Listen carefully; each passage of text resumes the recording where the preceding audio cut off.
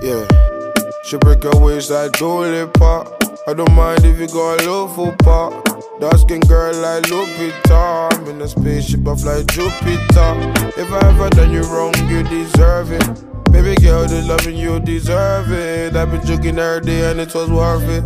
I've been joking every day and it was baby, I'm a Welcome to Washington's most controversial, the most raw, unfiltered, uncut podcast. Hosted by Seattle-based Commander-in-Chief of Laughter, General Mutombo. Love from Washington State, USA. Ladies and gentlemen, this is the General Mutombo Uncut episode. Welcome. This is the show where I bring you intriguing guests. You know, these fascinating human beings. These people who are in my world, who I feel that through their talents, their gifts, their healing, and their careers, they'll be able to inspire each and every one of you beautiful peace gods out there. So today, like no other day, you know, they bring kings and queens around me. So today I brought this queen. Hey, this is an African passport. This one, hey, you guys are playing. She's the African white person in Africa. You know who I'm talking about. She's the queen herself, Sarah Swenson. Welcome to the show, queen. Thank you. This lady here is huge. She's in the medical field. She has been in Africa more than Africa me. She has been in more countries than Africa than I have been, and I'm African. So embarrassing. I need to take my passport back. But this lady right here has done the Lord's work in Africa. And I want her to share with us her journey, why she chose the purpose. Oh, the purpose chose her. I want to tell her something about herself. So if I was to put this in a book, if this podcast was your book, who is Sarah Swenson? Who is Sarah Swenson, fam? Who am I? I don't even know where to start, but... Let's go. I guess, like, I'm a small town girl. I grew up in central Washington in a really small town. But I think I've been this like little adventurer, and I've just wanted to explore. Okay. And I think I did that baby steps. You know, I first I got out of Cle Elum. I went to school 30 minutes away in a bigger town, which was still very small. And then that's kind of where I ran into a friend of mine, and I wanted to travel after my bachelor's degree, and she said, well, have you thought of doing the Peace Corps? And I was like, what is the Peace Corps? So, you know, I looked it up and I thought, wow, this is a perfect example of what I would like to do. And, you know, when I went to the interview, my mom went with me and she said, you can go anywhere but Africa. What? So originally I was supposed to go to South America, but I ended up, you know, before I told my parents, I didn't get to go there. And so they said, well, if you really want to go, the quickest way to go is we'll put you in Africa. I said, great, I want to go there anyways. And so it wasn't until I accepted the assignment that I told my parents, and they understood. But I think it's more or less, you know, a typical American view on Africa. I actually think it's not more of an American thing, fam. It's just more of an every parent thing. Because I remember when I tried to go to Dubai, my mom had the same skeptical vibe, and I'm like, yo, what's wrong? I don't know them. I'm like, how you gonna know them if you don't go to them? Yeah, exactly. And that's kind of where my heart has been since I was a little kid. You know, even to put it in perspective, you know, I grew up in, you know, just playing out in the woods. You know, we'd go make little forts in the trees, and even though I like grew up, we were poor. My mom was a single mom, so we had. Sorry, sister, we don't say poor in this show. We say we say developing. We are developing people. We don't believe in poverty. We are kings and queens. We are developing at that point. So you know, I found my adventure in any way and form that I could. So I used to go play outside or whatnot, and just imagine bigger places to be. So that's kind of how I ended up in Africa. I joined the Peace Corps. At that point, it's a lot different now, but they kind of let you choose 3 continents. I got, you know, like I said, ended up in Africa, and they said, okay, we're going to send you to Malawi. And I was like, okay. And I had to go back and Google or whatnot, you know, look up, where is this place? I have no idea. when I told people, they were like, "Oh, you're going to Maui," you know. Yeah. I was going to Hawaii. Uh-huh. I go, no, that's not what Peace Corps does. They send you to rural villages to hopefully be able to educate people and Yes. and have this kind of cultural exchange. So Yes. So yeah, that's kind of where I feel like my life kind of really transitioned into, just being able to really grow and learn myself, Okay.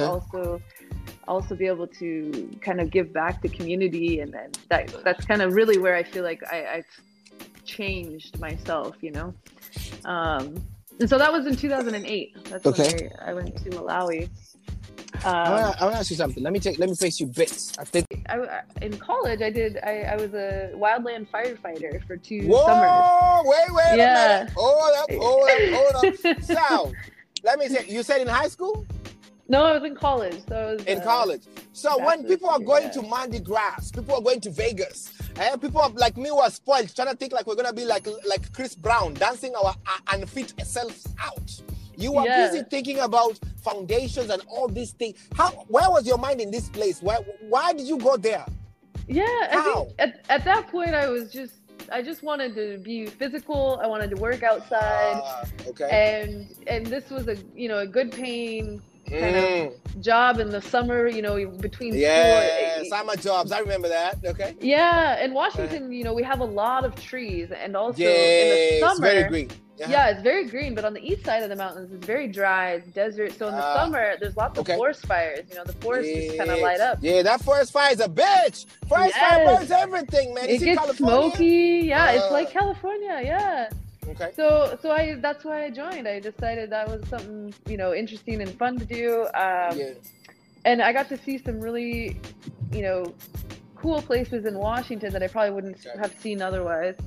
But I got to work outside and be physical. Yes. It's almost like you're farming. I always tell people it's like farming, but you're like Okay. digging a line around a fire. So it's really not as it's not as sexy as you'd think, but But sometimes no. Keep the sexy away. You Yeah. don't know. Sarah, if I took you to my childhood, you'll be surprised where the sexiness came from. Hey! I think people do not understand. Hey, you appreciate things more when you don't have them. so much more. Yes. Go ahead. So this was in the land, because I remember, let me tell you something, Sarah. So when I was in a, I don't know how you guys call it. You call it, I call it third year, which is Form 3 in the British, what do you guys call it in American system? It's a junior. You're a junior in Junior. high school, yeah. When I was in junior, I gave mom trouble because a couple of schools she took me to, a lot of people did not understand me. In Kenya, they didn't understand ADHD, autism. They don't understand anything that's not the norm of what they think a proper African should be. Like they're drawn lines for us, right? Yeah. So my mom, what she thought was a very hyper kid who was fighting authority and I did not respect people was more like a very ambitious, overthinking kid. So she took me to a country school to tone me down. Like taking Right.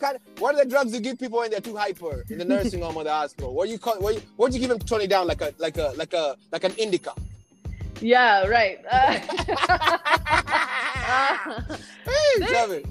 They now they diagnose everybody with the attention deficit disorder, hyperactive What nonsense disorder. is that? What nonsense is that? I know. Chill out. It is Like, very you're giving me drugs because I think faster than you. What kind of idiocy is this?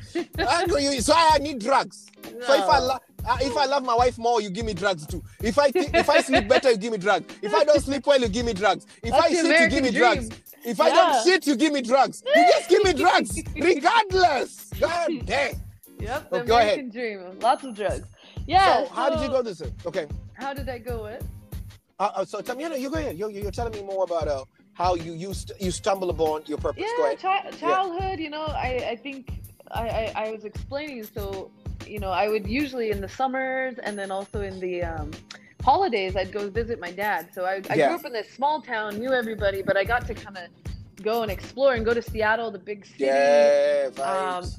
To put it into perspective, the people that I grew up with in this town, there's probably 50% have never even left the town, especially never gone to Seattle. Vibes. That's Right, huge so- for you to live. That's huge for you to live, Sarah. Clap for yourself. That's huge. That's Yeah, big. so Okay, go ahead. so we got to do all these like fun little adventures, and I think for my dad too, it was because I was visiting. It was almost like having a visitor come.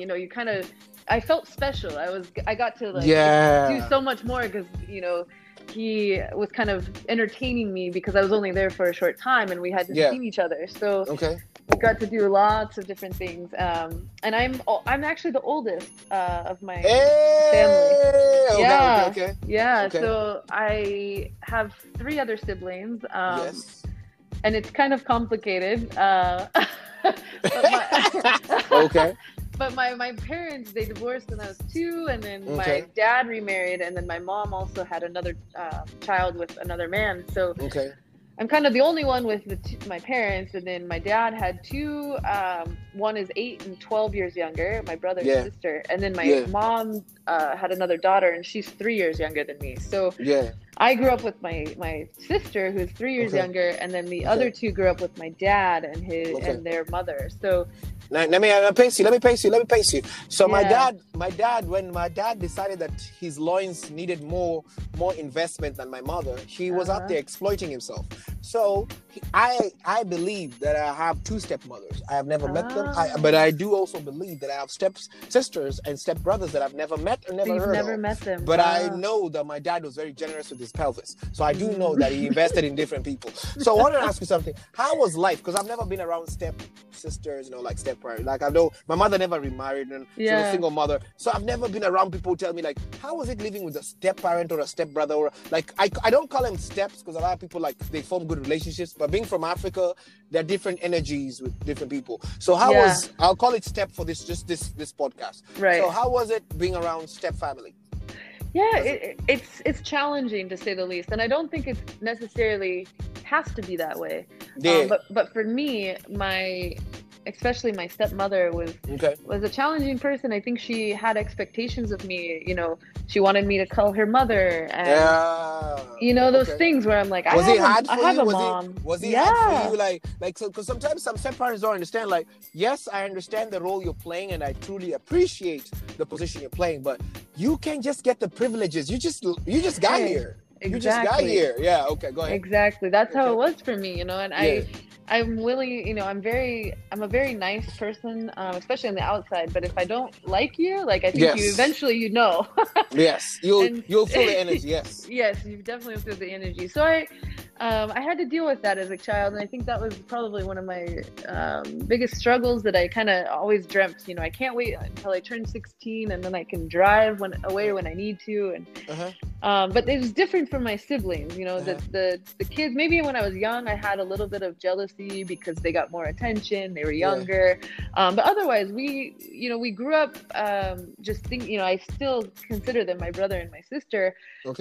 However, they're a lot younger, and they grew up together in a different household. So we have this different dynamic where I think usually as the oldest, you kind of have a little bit more responsibility.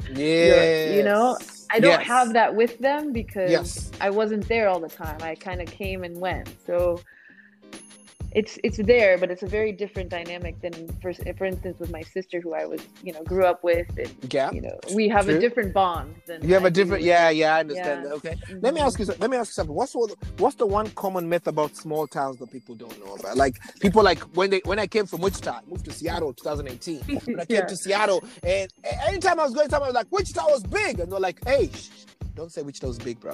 Like in Seattle, do not say it may be a city for you, but it's not a city. Even America doesn't know where Kansas is as a state. We relax. So I had to learn some things, but I had to tell them that Wichita was not what they thought Wichita was. Wichita is beautiful. Wichita has amazing people, amazing faces, amazing energy.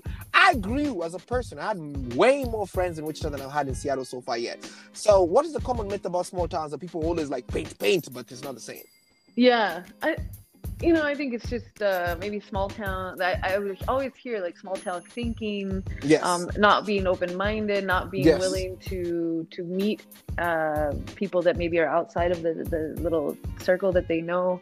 Yes. I think that's kind of the bigger things that I've heard and felt. and there's other, there's a perception in the small town of big city people. There's always Yes, for me. I remember that. Hey, the shit. When I got to Wichita, I know you've heard some people call me Dubai, right? Yes, yeah. So when I arrived in Wichita, right, when college, where I went to small, which was a college, it was a developing town. I don't even call it small. I call it, hey, can we adapt to this, Sarah? We're gonna call it developing towns because they're gonna be bigger. Yes. Because remember, Seattle was once a small town, right? Yes, very small. I was once a small village boy in Kansas. Now I'm popping there, and you are once a small. Think about it. We are developing. Use the right word. So when I was in this developing town at that time, Wichita, and we had Wichita State, which is shout out to the Shockers, man. Shout out to everybody in Wichita State. One thing about Wichita State, people were not receiving me as an African. They were fascinated by the Dubai part of me, not the African part. Interesting. They were like, oh, Dubai. Oh, this Dubai guy. And I'm like, yo, listen. They were actually what I thought was a compliment. It was not actually a compliment. It's bad things because small town people, they are relaxed. They're more at peace. Mm-hmm. They pace themselves. Mm-hmm. They take longer to have a drink. They take longer to eat. They enjoy. In the city, we're in a hurry. Hey, Sarah, can you meet me at Safari restaurant or Rainier? Let's eat quickly. I have only 30 minutes. That's not love. We're in a hurry. Yes. So small town people are paced. What did you feel about the pace before you moved to Seattle? How was that for you? Like those different frequencies. Yeah, well, me moving to Seattle came after. It came in steps. So I didn't go straight from Cle Elum. I think so I grew up in Cle Elum. Excuse me. And then I went to college only 30 minutes away in a small town, but larger than Cle Elum in Ellensburg, Washington. And so I think for me, it was like I went in all these baby steps. Okay. And then from there, I went to Africa after I was in college there. So then, the way I ended up in Seattle was much different than just coming straight from a small town. So I came here after being in actually Arizona. I was in Tucson, Arizona, which is a city, but it's much smaller than Seattle too. So every time, by the time I got to Seattle, I still felt like this was a big city, even though I know it's not that big compared to LA or New York or these much larger cities. How long did you live in Tucson, Arizona? I was there almost 3 years. How was life in Tucson? I know Arizona right now is suffering from Corona. Yeah, I just got back actually from Arizona. It's Arizona is tough right now. Corona gets so crazy. How was life in Arizona? I heard the weather there is like Africa. It's very much like Africa. And I came back. So after I left Africa, I ended up in Arizona. Okay. And it was probably the most comfortable for me because I felt like it was weather-wise, it was very similar. I also lived out.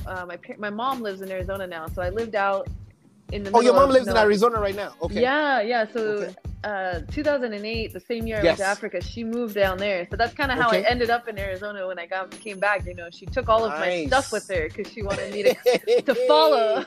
Yes. So, but yeah. What was your favorite thing to eat in Arizona? Excuse me, I didn't want to butt in. Well, you gotta tell me what kind of food do they have in Arizona? Mexican food. Oh my God, tacos. Yes. Sonoran. Mexican food. So it's what is it like? Sonoran food is the state that's just south of Tucson there, or south of Arizona. Yes. It's good. They use a lot of fresh vegetables. You got cucumbers, tomatoes, onions, kind of a salad. The carnitas, so that marinated pork, shredded pork on a nice tortilla with then fresh vegetables, squeeze some lime juice, a little bit of cilantro. Oh, that's nice. So delicious. Yeah. And then they have these Sonoran dogs, so it's a hot dog, like a normal American hot dog or whatnot, but they they wrap the hot dog in bacon and then they put some cream cheese on there. Yes. So it's an experience to say. You don't put guacamole on it. You don't put like peppers on it or nothing. I don't know. They might have some peppers. They don't put guacamole. No. Okay. I don't think so. Yeah. You said it now. My favorite stuff from Mexico is chicken tacos. I used to love shrimp tacos, but I'm not huge on seafood. I think my body is giving away. You know, I'm 55, so I think like shrimp tacos is dope for the younger people who can jump around in San Pablo. So me, I'll stick around with my chicken tacos. I love chicken tacos with a little sprinkle cheese. I want salsa on it. I want it really hot. I love spices, or do you cry? I love cry? Spice. I think from Africa to Arizona, the Mexican food. Oh man, you cut up quickly. Yeah, there's my favorite chili sauce from Malawi. That's it's called Mariz. Oh, it's so delicious. Is it? What is it? What is in it? What I like? You know, the pepper is like it's like a habanero. It's very close to a habanero. Yeah. Oh. But I'll have you try it one day because it is by far the best. Okay, one of the best things. Okay, so good. Okay. I brought only like 2 back with me, so I'm. It's like gold, but I'll share it with you.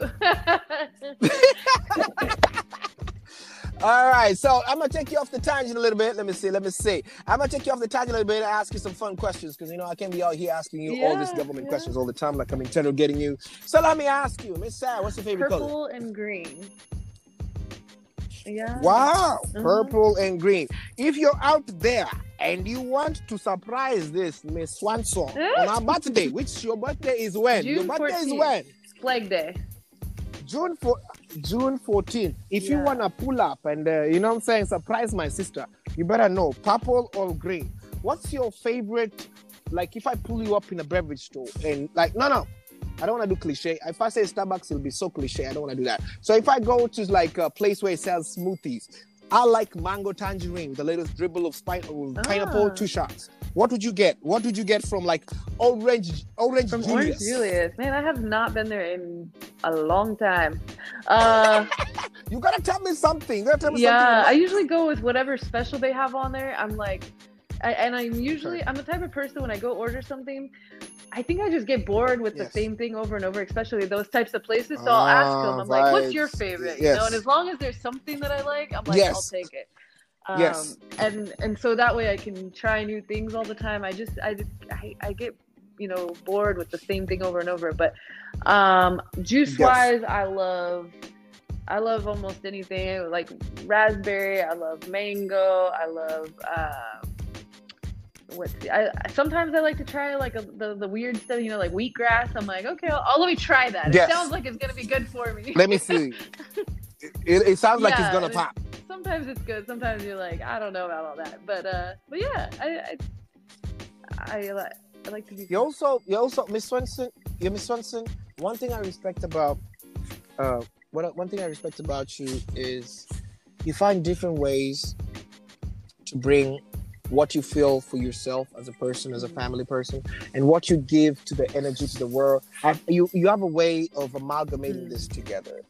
You are just telling us about how you were from this small town girl, you've evolved to, you're moving. You know what I'm saying? You're telling me half the people that have never left, but you're here, you're going to Arizona, you're changing. You're this girl who used to be, like, how does a small town girl decide to be a wildlife firefighter? You're fighting fire. Like me, I could not fight fire. I see fire, I'm like, let's save yourself. I told my wife the other day, if you are taller than me, so if there's a fire in this house, you save me, you're taller. Grab me, put me in your purse and go. If I was taller than you, it's my responsibility. It's yours. Now you tell me, how do you start fighting fire? Fire by fire. Yeah, you do. You fight fire with fire.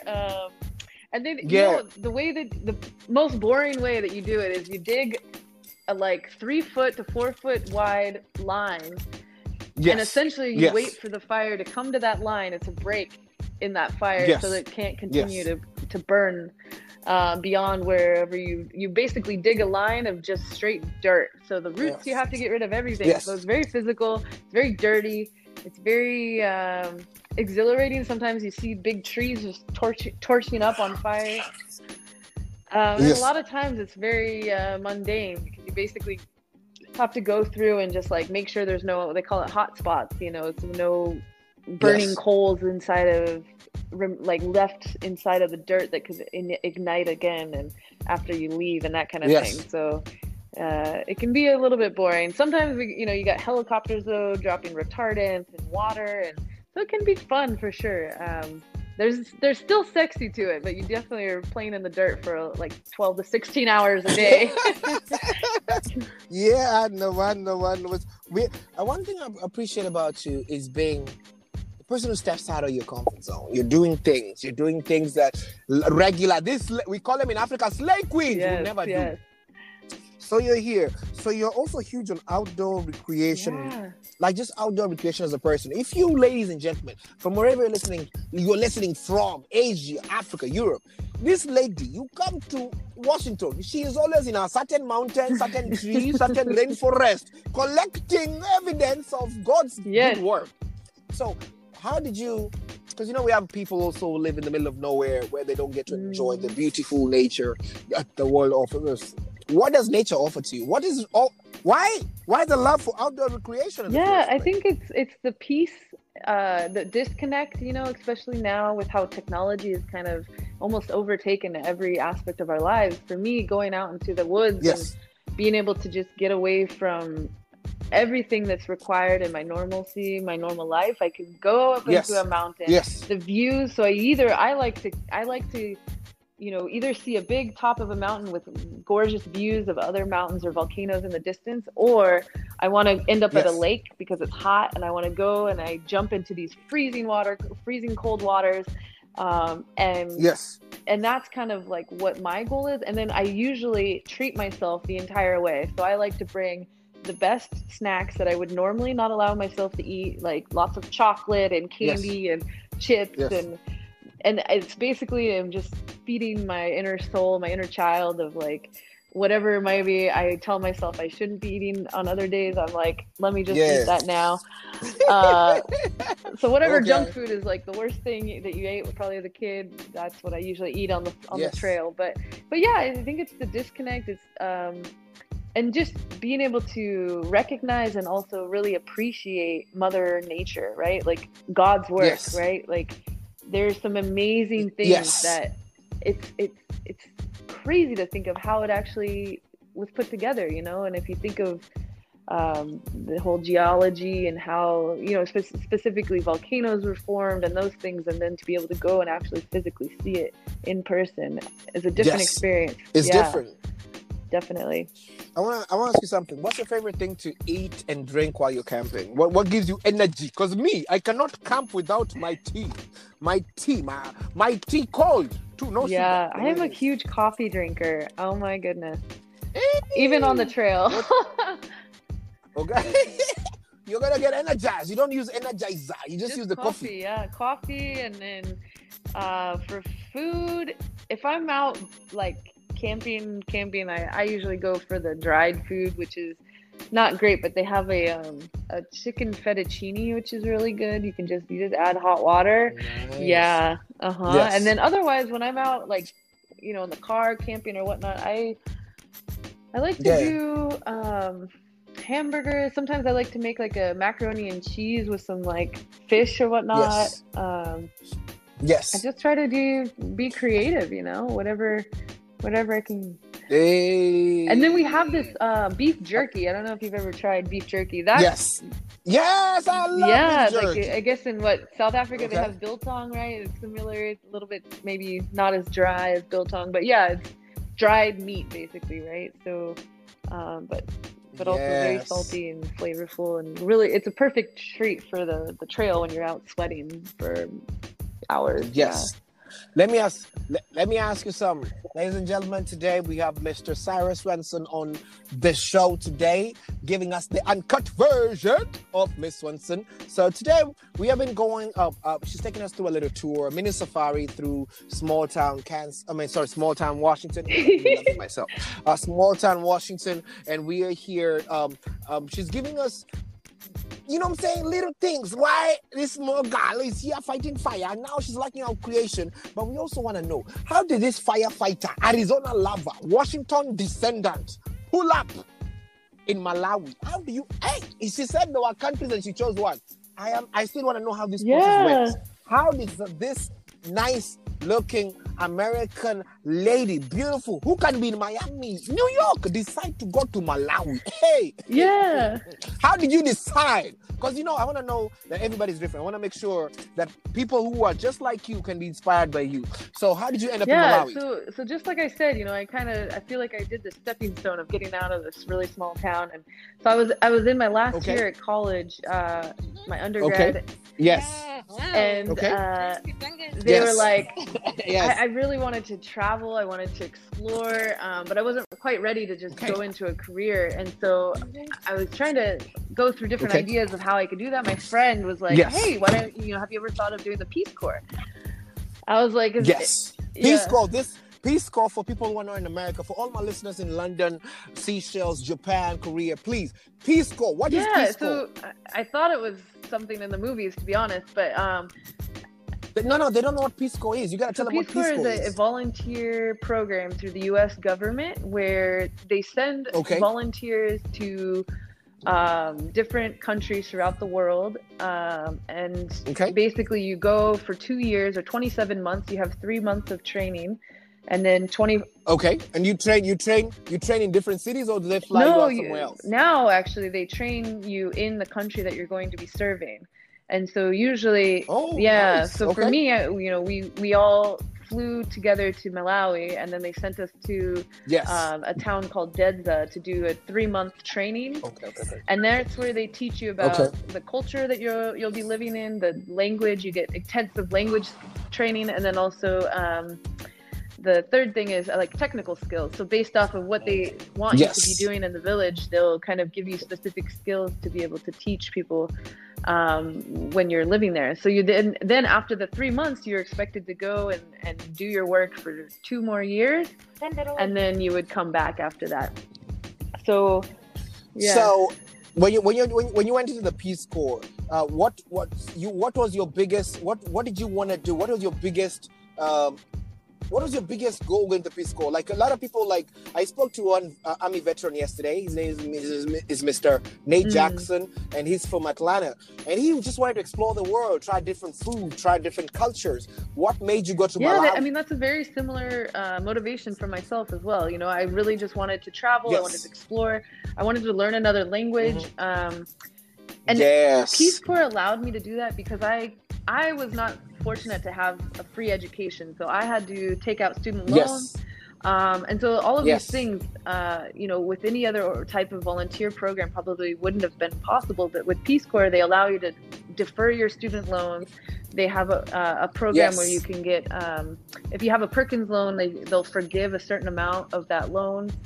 Or if you go and volunteer for a while, this volunteer services in any of these countries will like reduce your student loan a little bit. That's dope, as long as it's a Perkins, specific Perkins like government loan, they'll so I got I think 60% of that loan forgiven after 3.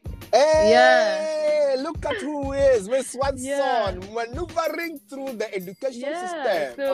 So that was my main motivation, and I thought, at that age, I think I was 21 when I applied, 22 when I went. I thought, the world's your oyster. You're like, I'll be fine. 2 years is nothing. I can do this. So anyways, I actually originally was supposed to go to South America when I went to the interview, because there's a pretty extensive interview process for the Peace Corps. You have a lot of medical that you have to clear through your background check. There's a huge, it takes almost a year just for the application to go through. So I ended up, missing the deadline for South America. And when I went to the interview, originally my mom said, she was like, you can go anywhere but Africa, because at that time you could choose the continent that you would want to go to. So my first top 3 continents were, the Caribbean, South America, and Pacific Islands. That's why a lot of people from America go to Jamaica more than Africa, because it's marketed in a way that it's not good though. Jamaica is still beautiful. Caribbean is beautiful. I feel like Africa, we are doing great. We're making progress as a continent. We've made really massive progress over the continent, but I still think our marketing, like our marketing councils, our marketing circles, our marketing corporations could still do better, because Jamaicans are still, there are a lot of more people willing to go to Jamaica to volunteer faster than go to Ghana and Kenya.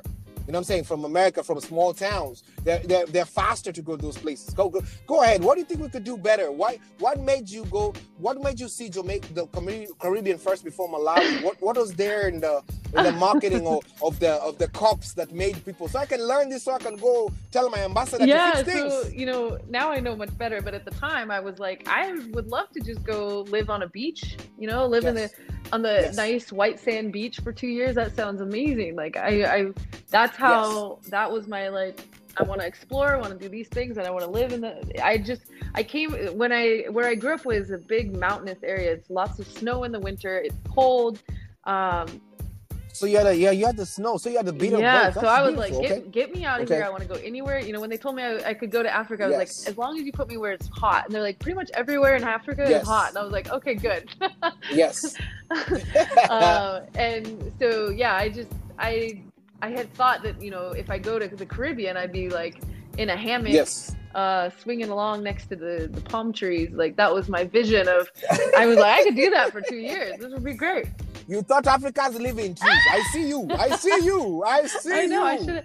You better correct yourself. Asked for Zanzibar. That would have been a good equivalent.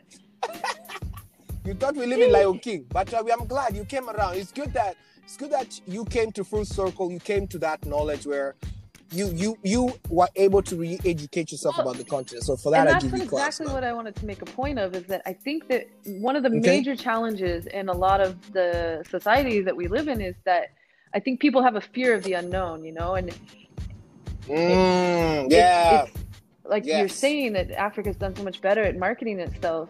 I think that that is very true. That's what I've seen. I've also kind of made it almost my own duty, because I can also reach a lot of people just by my own network, and explaining. And the pictures you take, the pictures you took, like when you go to Africa and when you're in Malawi. By the way, let's go to Malawi. Which city were you in? So Malawi? When I first went to Africa, I was in a small village outside of Liwonde, which is south. Luwande. It's in the south of Malawi, so it's north. There's Lilongwe is the capital. Blantyre is Lilongwe. I read it in my geography book in Kenya. Lilongwe. They have very good tea, Lilongwe, and they have these things that they call it's like a dove, like croissants, but they don't know how to make them. They're different. They're very hard. Mandaz. They're very hard. Okay. Mandaz. So Lilongwe. I was actually partnered with a national park called Liwonde National Park, and I lived in a village. It was about 25 kilometers from the park entrance, but I was only 1 kilometer from the park fence. So I was working with people who lived outside of the park who were, greatly affected by the national park and the animals that would come out and destroy their crops. There is a lot of, need for businesses and for environment. So I went as an environment volunteer. So I was going to, and I worked a lot with women's groups. So I taught them, different skills like soap making, beekeeping. We had beehives in the villages. How was it to be in the village? The village, this is different for you. I don't know how this village was. There's different people. They call villages different things. But my village version of Africa is not running water. And the bathrooms, we call them the spotty potty. Because, it doesn't just flash. It is a hole that goes all the way to the moon. And I want to know, how was you living in this place? There are different animals. I won't call flies. I call them the different. We have different pets, like mosquitoes pets. Like lots dogs, of them. Like saying we have house flies, like house cats in America. So how? They are to adapt to your new pets. My new pets. Oh man. I think at first it was almost this challenge and this. For instance, my water, I didn't have running water. I had no electricity. I had to build. This is different. This is different. Yeah, we had the pit latrine, so we had to, build a little wall around it because it was literally a hole when I got there. But my water was probably 1 kilometer away, so it wasn't super close either. So. And I was not one to just say, let me pay somebody to bring me water. For me, it was like, No, you wanted to be on the ground. And you came from a small town. So I know it was more like, I've been around more like handwork Yeah. and people working for, okay. Well, go ahead. also, to see women and the amount of like strength and perseverance that they had in the village, especially, they did most of the work in Malawi, anyways. And so, I wanted to be at least try to be at their level and not be seen as the lazy Azungu or whatnot. Yeah, you don't want to come. Yeah, then the work ethic. Sometimes in Africa they think they call them the abazungu. They think like they're not lazy. They just don't have where they come from. They don't put in the work that we have to do to eat. Yes. So I'm very much a lead by example. I'm very much if I'm going to tell you that you need to stop cutting down trees because of deforestation or whatever, in order for me, I think to actually be heard, I had to really live at the same level, or at least try to live at the same level as the people I was working with. So I would go fetch water for myself. And I actually got pretty good. I was able to carry the big basin of like 30 liters after a few months. So it took a while. But you're an extroverted Muzungu. You don't want to just be quiet. You tell people what you're about. Yeah. So this was 2003 in Malawi, correct? So I went in 2008. 2008 in Malawi, right? February 2008. What?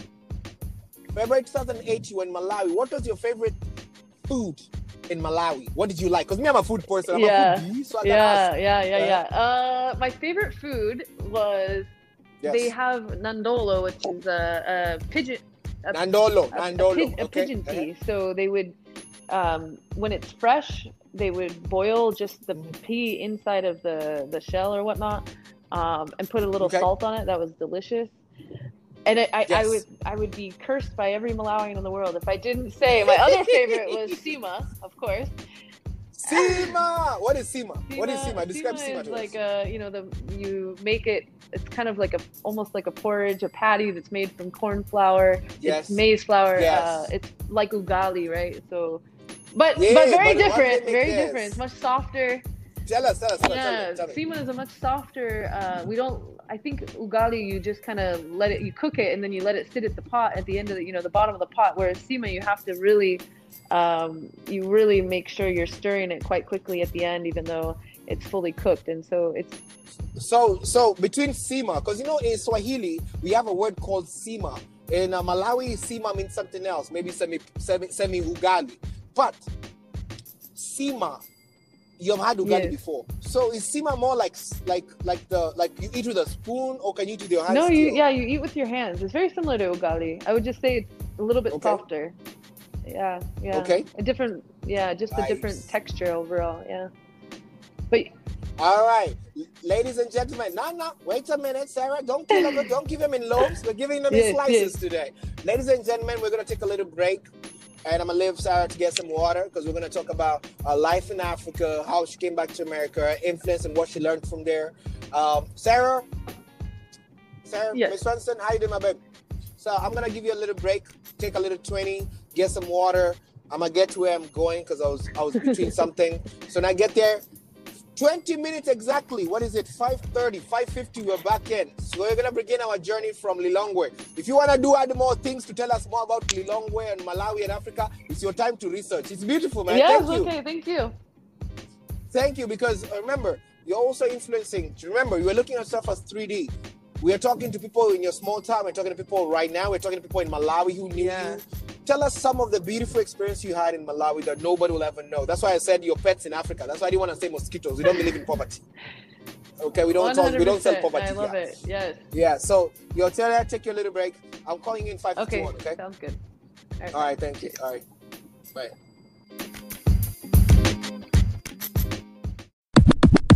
We're into the podcast, but in loaves. But I want to go in slices. So let's go in slices. No problem. So.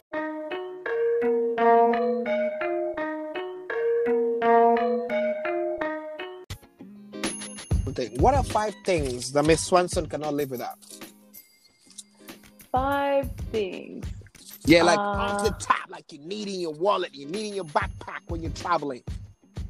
Yeah, my passport. Okay. I'd say probably backpack, good hiking shoes, Yes. and a good companion, so a friend or Vibes. you know, like somebody to kind of hang out, socialize with, and then yeah,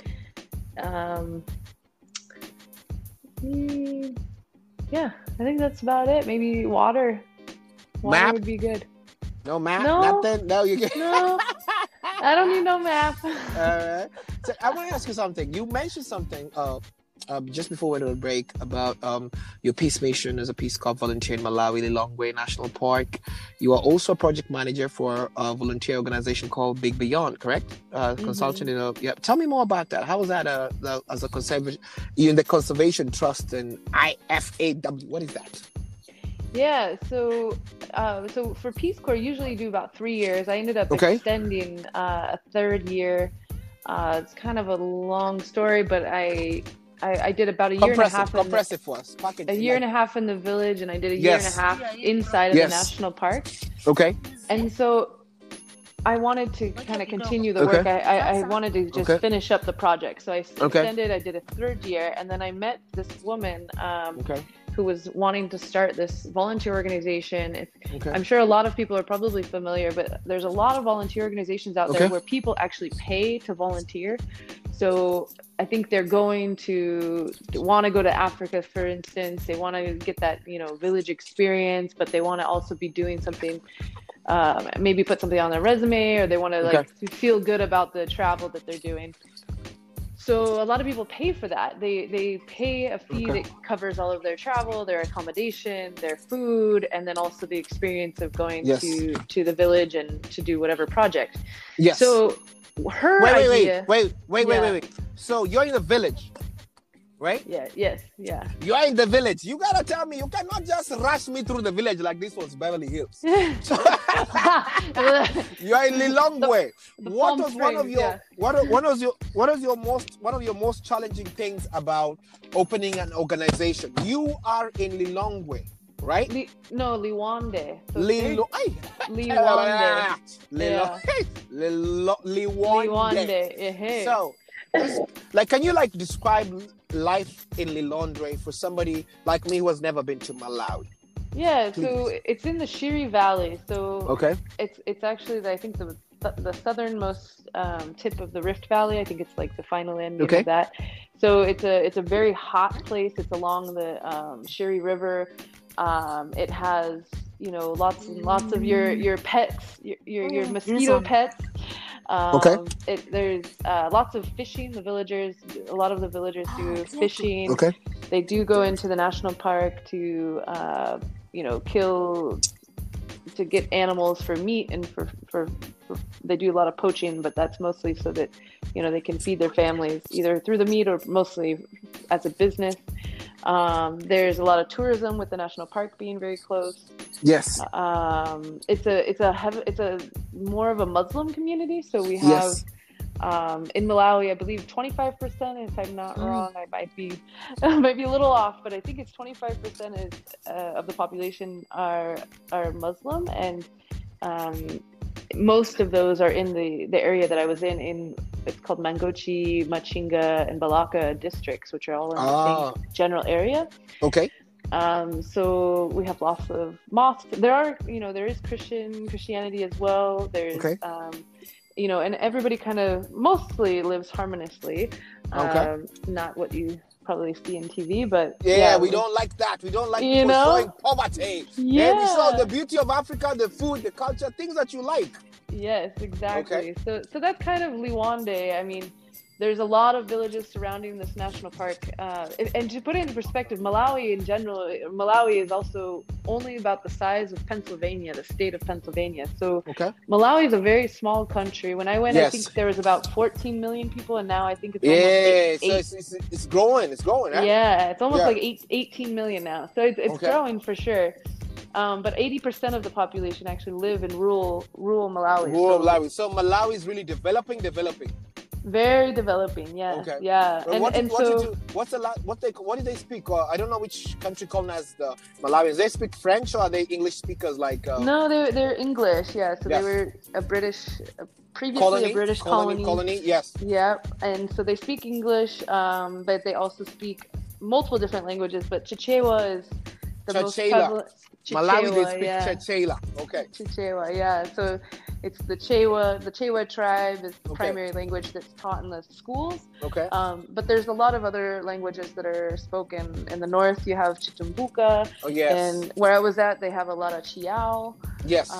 Chilomwe. So there's quite a few different languages.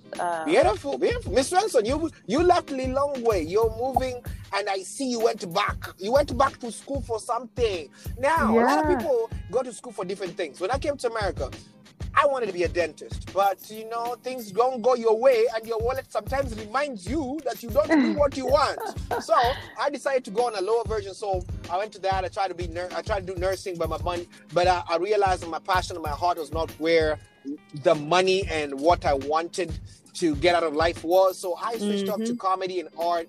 And I'm a good marketer, so I went to business. So I kind of changed my major a few times when I was in college. Yeah. I went from Wichita State University. I went to Butler Community College, then Newman University. I went back and forth. So where did you go? Take us to a journey. Take us through. Yeah. So my bachelor's degree was in outdoor recreation management. So outdoor recreation management. Okay. Very fitting. So I worked with the national park in Malawi, and then so that's kind of how I did the conservation trust, and I became kind of this consultant in the area because I was, fluent in the language. I was very versed in the community itself. Mostly the resources, but also within the community. I became kind of this like community mobilizer, right? So after being there I was almost spent 5 years there. I think it was just shy of 5 years. And so what was challenging about being a community organizer, or what was interesting about it? Tell us something good.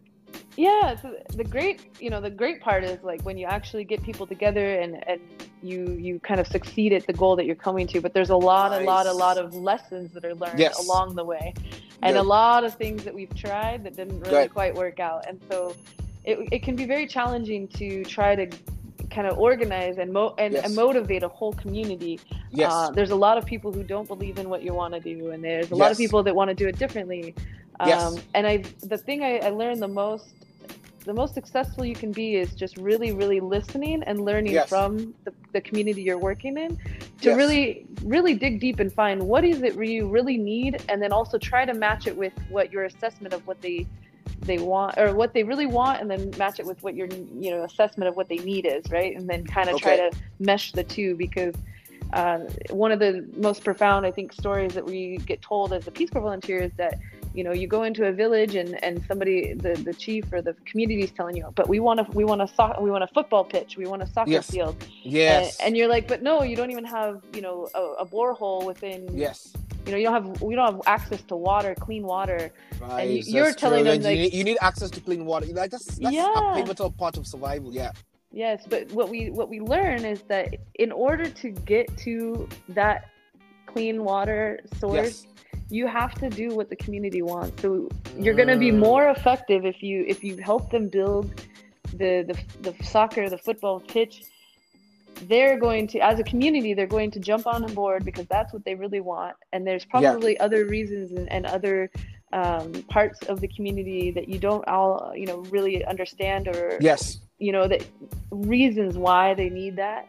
And once you get on board of what they really want and what they need, or what they think they need, that's a lot easier to kind of really then integrate within the community and really dive deeper into what makes up that community, what makes it work, and then why is it that you really want this soccer field? And are you making this for yourself or for them? Right, and this is all for them. Yeah, exactly. Right, like I'm not. I you can say you're donating a tennis court for who? Exactly. And in the end of it, it's all about what they want and need, right? Like I'm not permanently going to live there, so why should I come with a different idea?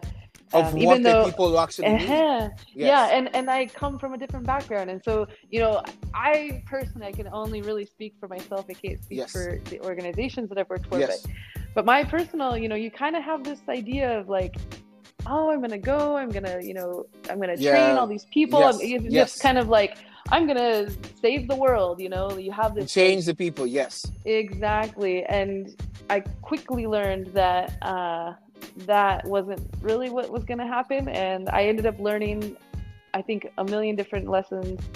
I ended up, kind of growing. I almost got adopted into a family per se. Hey, an African family. Oh yeah. Hey, okay. Yeah, and they're still family till today. Okay. We talk almost every day, or even, at least weekly, and very, very, very close with this family. And for me, it's almost just been very life changing, and that's kind of what has, I think, continued my love and just huge respect for vibes, especially for Malawi, because that's where most of my experience your friends' experience have been. Yes. Yeah. So your nursing school, what is one memorable thing you remember about nursing school? Because a lot of people in my community love nursing, so I gotta make sure you will market it properly. So what do you like about nursing? What made you put on them scrubs like a superwoman and go save lives? Yeah, so actually it was my time in Malawi. I realized that I was going around trying to explain to people why it was so important not to cut down trees, or using a mud stove and whatnot. Yeah. And I realized that when a woman and her child is sick with malaria, it's hard for somebody to really listen in of why, you're not, if that family is not able to meet the basic needs of like food, shelter, clothing, health. Yes. Yeah. How are they going to listen to all these other things you're trying to tell them that they shouldn't be doing? Exactly. So for me, healthcare became very apparently important to most people. Yeah. Yes. Okay. So I really wanted to be able to find a way that I could continuously give back to communities, possibly, hopefully, develop myself, my professional skills. Hopefully, maybe, continue to work internationally, possibly. Yes, internationally, UN maybe, yes. And different type of NGOs, yes. Yeah, and a lot of the work I did in the village there was also with public health. So I kind of went back and forth with public health and nursing. And for me, nursing, it really stood out because it's a skill. You're learning a skill that is applicable kind of throughout your whole life, but also in different varieties of work. It doesn't necessarily have to be in a hospital or like a nursing home, for instance, here, or even in a hospital, or back in Africa, but it can be different. There's just so many endless different opportunities. You can become a manager, you can do more consulting, you can do you can develop classes for other people to learn different skills. So there's just a lot of opportunity for different aspects of nursing. It doesn't have to be one specific thing. And there are different sub-subjects, sub-genres of nursing you can go to. Yeah. So which one did you specifically go to? My sister is in pediatrics. Those are for the little children who are annoying, right? Yes, all those little. So what?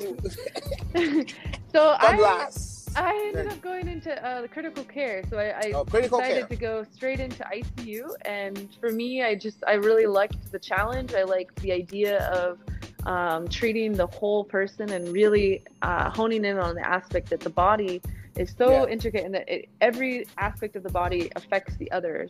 And so when one organ is affected, it mostly, especially in critical care, it's almost just like this trickling effect that all organs are going to be affected. Yeah. So that's why I really enjoyed, learning about critical care. And now, after coming back this last time, because I was in Africa actually when the pandemic hit, I realized. Take us slow. Don't go down to the pandemic yet. That's new. You're coming. You were also in UW, right? You went to University of Washington. You did something with them. Tell me more about that project. Well, so I went to the University of Arizona for school in Tucson, Arizona. Okay. Tucson, Arizona. Okay. I graduated and was really missing home, so I came straight back to Seattle and ended up getting the job at the University of Washington Medical Center. So worked at the ICU there, in a medical and oncology ICU. So lots of cancer, lots of liver failure, lots of very, very high level nursing was done there. High level of care for. Yes. It's it's a referral hospital for the region. So we would get patients flown in from Alaska, from Montana, from all over everywhere, the Northwest. Yeah. So I worked there for about 3.5 years. I really got a solid foundation, really learned a lot. I enjoyed it thoroughly. It was definitely a challenge. Nursing is you're always learning. I'm always learning something new. And what countries? Yeah, go ahead. Yeah, I think one of the greatest things we also developed. One of my colleagues developed an international nursing program, so we were able to. Oh, you took international. So like, he started an own like a nursing school. It's not a nursing school, but it's a way. Okay. It's a way for nurses to go and train other nurses in other countries. So she has there's Brazil and Cambodia, Vietnam, and then also Nepal, where she's got contracts with the hospitals there. And in Nepal, yes, India. Yeah. So I went to Cambodia for 2 weeks. Cambodia, nice. Yeah, so you go for 2 weeks. You work directly with other ICU nurses.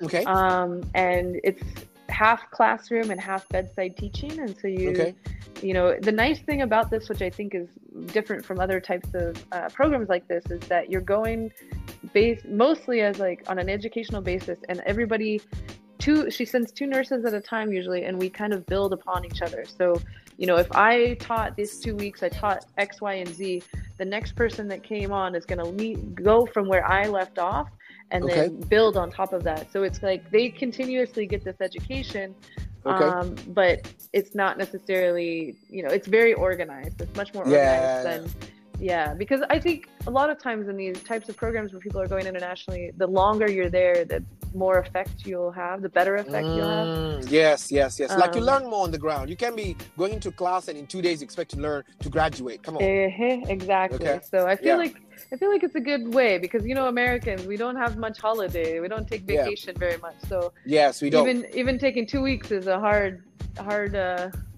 one to pull off for many of us that are working here. So What's your favorite thing to eat? What was your favorite thing to eat in Cambodia? Because I know they don't have tacos there. Oh my goodness, they eat some really delicious food, but they have like I don't remember what it's called, honestly. What is it like? Describe it for us. They have these like field greens, so they just go out in the fields, and it's like these kind of microgreens, and so there's a lot of really fresh food. Yes. But they also grill up some frogs. I'm not gonna lie, I had some frogs. You ate frog, huh? Yeah, you are the people who bring Corona to Africa. You're the Corona people ate a bat, and you were telling me you ate a frog in Cambodia. Yes, frogs in Cambodia. Snails. What else? Was it delicious though? If it was delicious, let us know. What does it taste like? Nyama choma? Delicious. It was. It was like in Cambodia. It was a nyama choma. Yeah, it was like a nyama choma of Cambodia.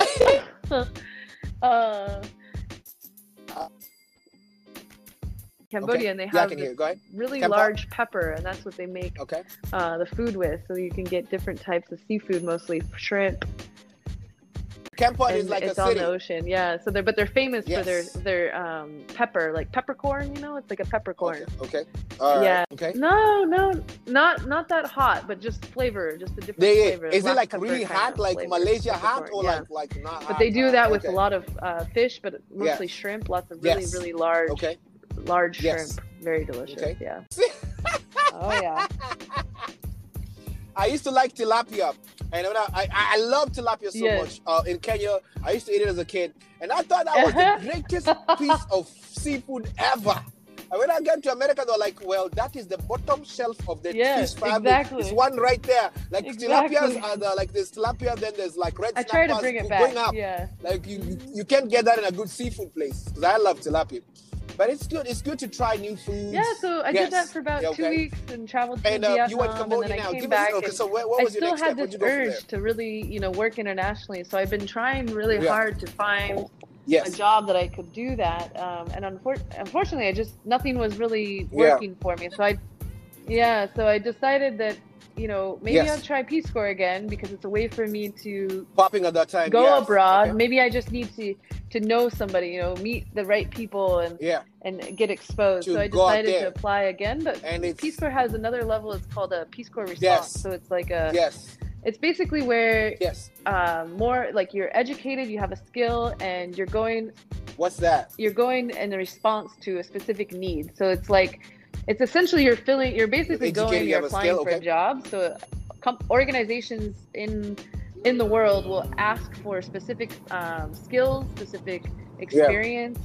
And so I went to work with an HIV and AIDS clinic as like a kind of a nurse specialist, or kind of worked in management and education, capacity building, and those types of things. So this time I was in Lilongwe, so the capital of Malawi. And it was a very different experience for me than living in the village. I lived in the city.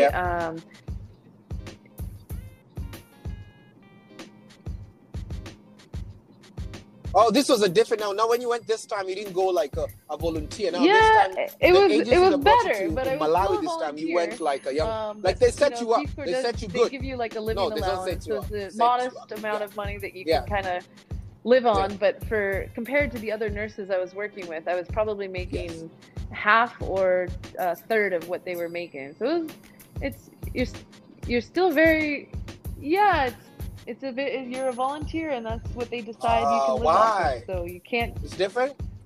Yeah, exactly. So, but I worked Monday through Friday, 8 to 5. That's what you can't force it. A lot of times I'd be working on the weekends, so it was a full-time job.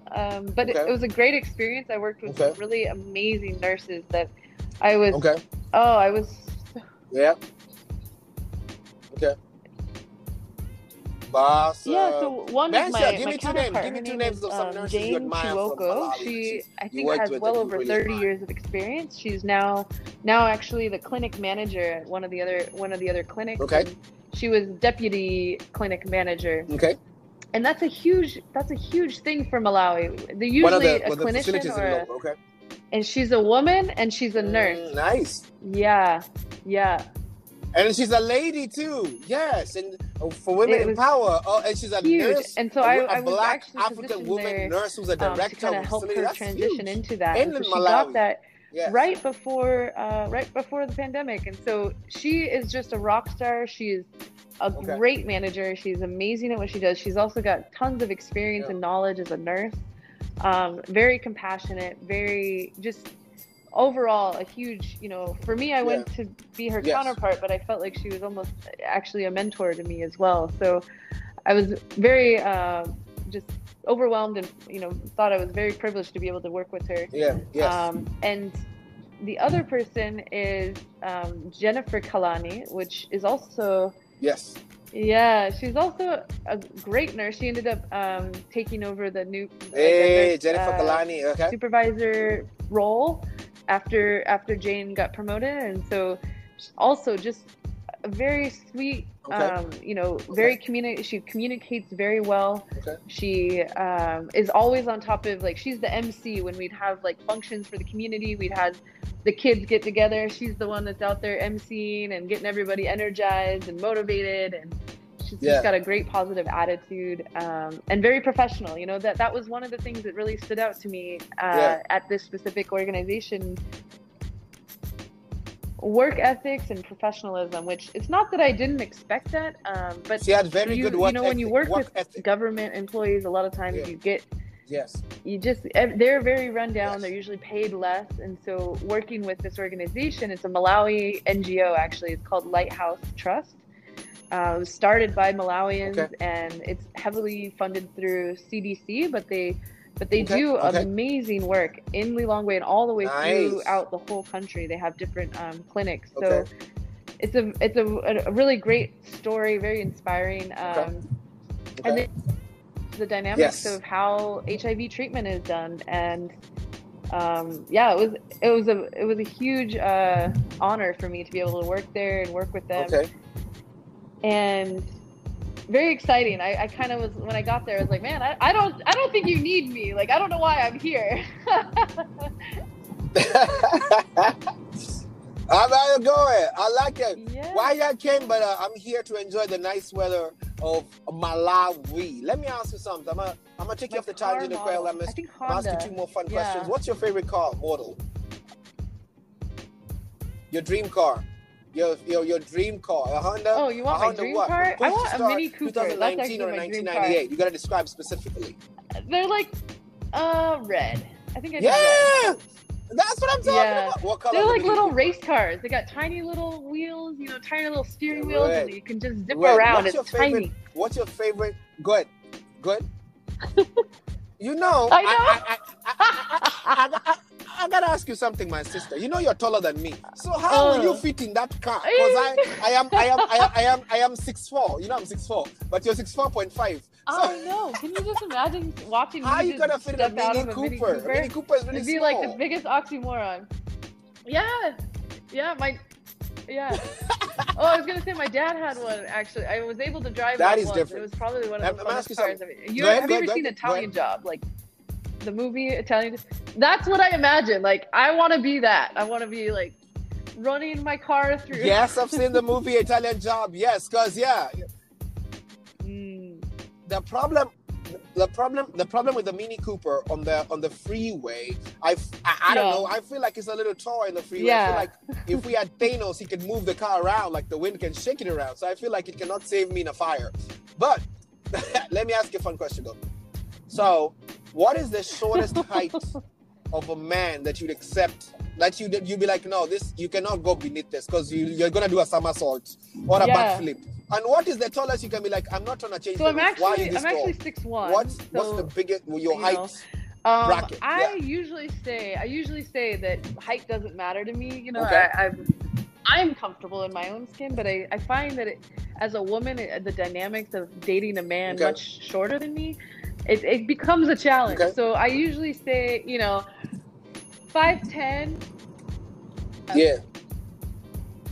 You wanna pick them? Do you feel like you date some people and you wanna pick them up like Lion King, Mufasa? Well, I dated a guy off the mountain and stretch their arms. Do not fall. 5'10". Go ahead. And I think it was a sensitive subject. We never really talked about it, but I try to date people who are at least around the same height, if not 6 foot, 6'1". But I've gotten a lot of you're not 6'1", I'm 6'1". I'm like, well, maybe you're exaggerating, right? I am 6'1" spiritually. I am 5'10" physically, but I believe in my dreams. All dreams are valid. Let me ask you something. So I went back to University of Washington. So I went back. You're from Cambodia. I was just there for a short period, and then we also in that program we also bring the champion Cambodian nurses back to our hospital here. Yes, yeah. So they sent they sent 2 of their nurses. So I also worked with them when they came here as kind of being a little bit like a mentor / educator as well. So I had them precept them with me. They mostly just observe when they're here because of licensure, but it's a huge experience, I think, for both parties. It's an eye-opening experience. You kind of get a better understanding of how nursing is in a different country. So so that was kind of shorter version, but I worked at the University of Washington until last year, end of August I left, and then that's when I went back to Malawi at the beginning of September. Beautiful. Last year, 2019. Oh, you went back to Malawi last year or this year? Okay, so 2019 you were on this program which you were involved with HIV/AIDS awareness. Yeah, it was a great experience that we were actually. How was this? The clinic provides treatment for individuals who are HIV positive. We do testing, we do treatment. But I specifically was working with nurse HIV education, positive, clinic education, and then capacity building. We did also do trainings with the community. We would train them on, they have a lot of community individuals, volunteers who work with. Specifically with people who are most affected.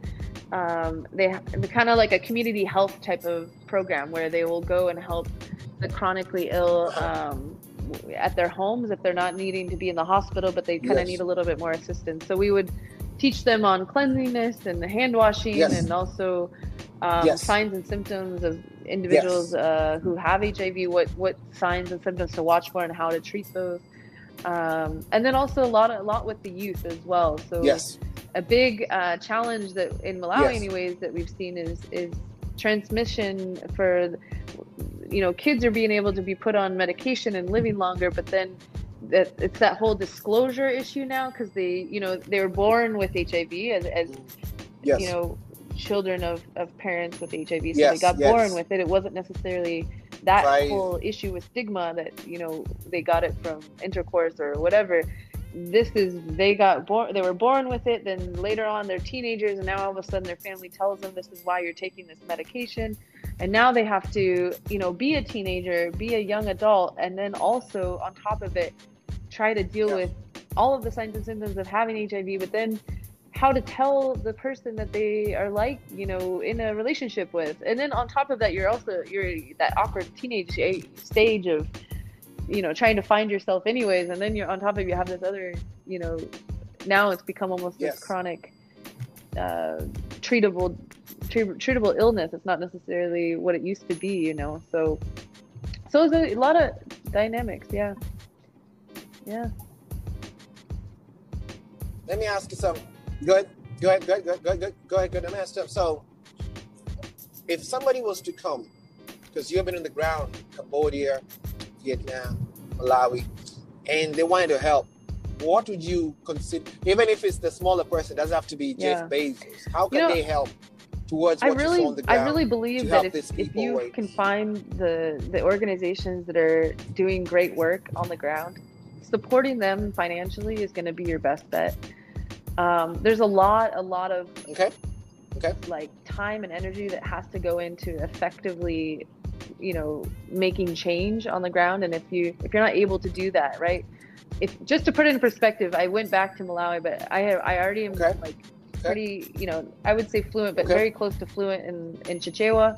I've already have the cultural background. So for me, it was a very easy transition because I kind of already had all of that background knowledge. I still had to learn about the organization I was going to work in, and that's another challenge. But without the foundation that I had, I think it would be a lot more challenging too. So unless you have like a very specific skill or education background that you're willing to share with other people, and you're flexible enough that you can go into a community and really take the time to understand where they're coming from, and then meet them at their level, because that's a large challenge. Is a lot of times people want to go and say, this is how you should do it because that's how I do it.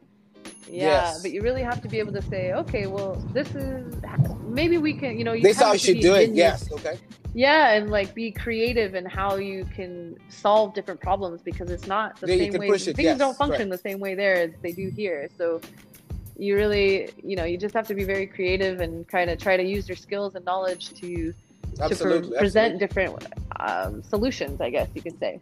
So if you don't have that time, I would say try to get involved in your own community here, and then work with organizations that are very hands-on on the ground there. They have good financially they're transparent, I think is a good thing, because I think there's a lot of organizations that can also take advantage of the very transparent kind of charity-based situation. So but there's some great places and organizations and people that you can really invest in. And where would they find resources, though, sis? If there are people who are looking to help, and you said the organization on the ground, some people know the organizations that put Africans on TV with house flies in their eyes and in their mouth, with saliva dripping, and with a falcon back there. So how can they find an organization that sincerely is on the ground in impoverished places like developing places like Malawi? How can we? Because we don't believe in poverty. We believe in develop. We are developing. We are developing. We are going. When you say poverty, you put a stamp on yourself. Like it's like calling yourself ugly. You're not ugly. You're progressively getting there. You know what I'm saying? That's it. We are work in progress. I think definitely just doing your research. For me, I think one of the organizations that I am very fond of here in Seattle is One Vibe Africa with Simon Okello. Yeah. He does some amazing Shout out to work One here in Vibe, Seattle, I think, for the Simon. community. Hey. Yeah, and I Shout think out to just Vibe, sharing everything about it's Africa, a blessed man, man. internationally, worldwide, It's a blessed but man, also okay. mostly here in Seattle. But also, Yeah. I would just say reach Yes. out to them, whatever organization you might find, reach out, really ask those diving questions of like, can you tell me where is this money actually going to go? Yes. Who is it helping? Yes. Exactly, and I think ultimately that's gonna accountability really of the serve money that people are your donating. donation Yes. a lot better in the end. Okay. And then for Malawi, I would say definitely this organization called Lighthouse Trust is doing amazing work. They have a lot of Lighthouse Trust. They work with HIV and AIDS clients. They do have CDC funding, Lighthouse but they do a Trust, lot of different programs and definitely could use some more assistance. Otherwise, nice. Beautiful. Otherwise, there's a lot out there. I'm happy to give specifics for Malawi, but I think just doing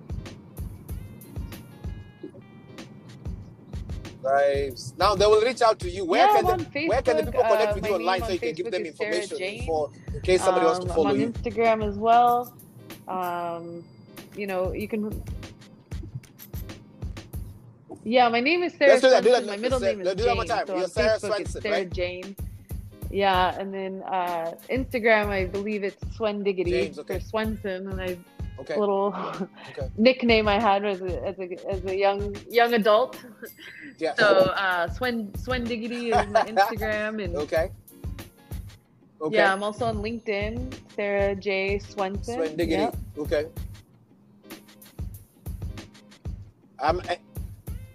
Yes, and I'm gonna plug it in. Also, I'm gonna put all your links after this show. I'm gonna put the links on this podcast so you guys can go follow, support, subscribe, man. Support people who are supporting the people. That's the energy we have on here. Thank you so much, man, for giving us your time today. I know it's not been easy. You're a busy person. Like me. I sleep around all day. But thank you for being on the show. And I want to ask you one last question. Is there something, Sarah, I don't know that you wanted me to ask you? One thing I would just say that, for me, just try to live life through love and as a learner. I think I also continuously catch myself getting a little bit complacent and comfortable in where I'm at, and then really trying to challenge myself to go outside of that comfort zone. I think you mentioned that that's one thing about me, and I think sometimes I like my comfort, and so it's sometimes it has to be an actual intentional move to get out of that comfort. It's different. But yeah, and when you find those friendships, those relationships that really vibe, you vibe with, I just really try to put the effort into those, because that matter. Yes. We only have one life to live. Yes. And I think the one thing you had mentioned was a quote that I live by. So I don't know if you want me to. All right. This one actually, it's actually by please, let's go. Williamson. Give it to me right now. Okay. But you'll probably recognize it. But it's from her book, A Return to Love: Reflections on the Principles of A Course in Miracles. So it's, our deepest fear is not that we are inadequate. Our deepest fear is that we are powerful beyond measure. As we are liberated from our own fear, our presence automatically liberates others. So that's part of it. It's a pretty, there's a long quote, but and Nelson Mandela, I think, it's intense. That's why I let you finish it. I didn't want to interrupt. But I guess my point is that really just continue to try to improve yourself, shine and grow with whatever you're doing. Don't let other people kind of push you down or whatnot, because ultimately, by being the best version of yourself, you're gonna also, allow others to continuously grow themselves too. So, So I just want to say thank you so much. I appreciate this. Vibes. Thank you. Hey, you're welcome, man. I've been wanting you to be in the show since I did. Hit me again. Hit me. Ladies and gentlemen, I met Sarah has come a lot of the One Vibe community events, community programs that they have. We do collaborate a lot. We meet a lot of events because we have a lot of mutual people in our network. And I felt like Miss Swenson's experience being both an American and being overseas will give you guys a little more insight from an expatriate. Now you're an African expatriate when you come from America. When I'm here, I'm an African expatriate. You're an American expatriate. So a vibe of how she understood Africa, her travels to Cambodia. That was a vibe, man. Why you love nursing. That's why I put people on the show. Sell it to us. Sell yourself. Sell it to us. Why do you love what you love? What makes you tick? And I need to know for what any young aspiring nurses, please reach out. I'm happy to tell you more. But I'm so good. Yeah. Please. Plug in. Thank you so much again. Bless your heart. If you ever wanna, if you have something you want me to put it on General Mutombo, plug it in so people can connect. Let me know. You already know you got the visa for General Mutombo Uncut. So just let me know, fam. Bye.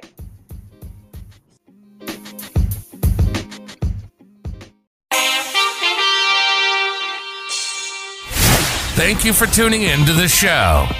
Please remember to like, share, and subscribe to General Mutombo Uncut Podcasts. Now available on all platforms. Au revoir.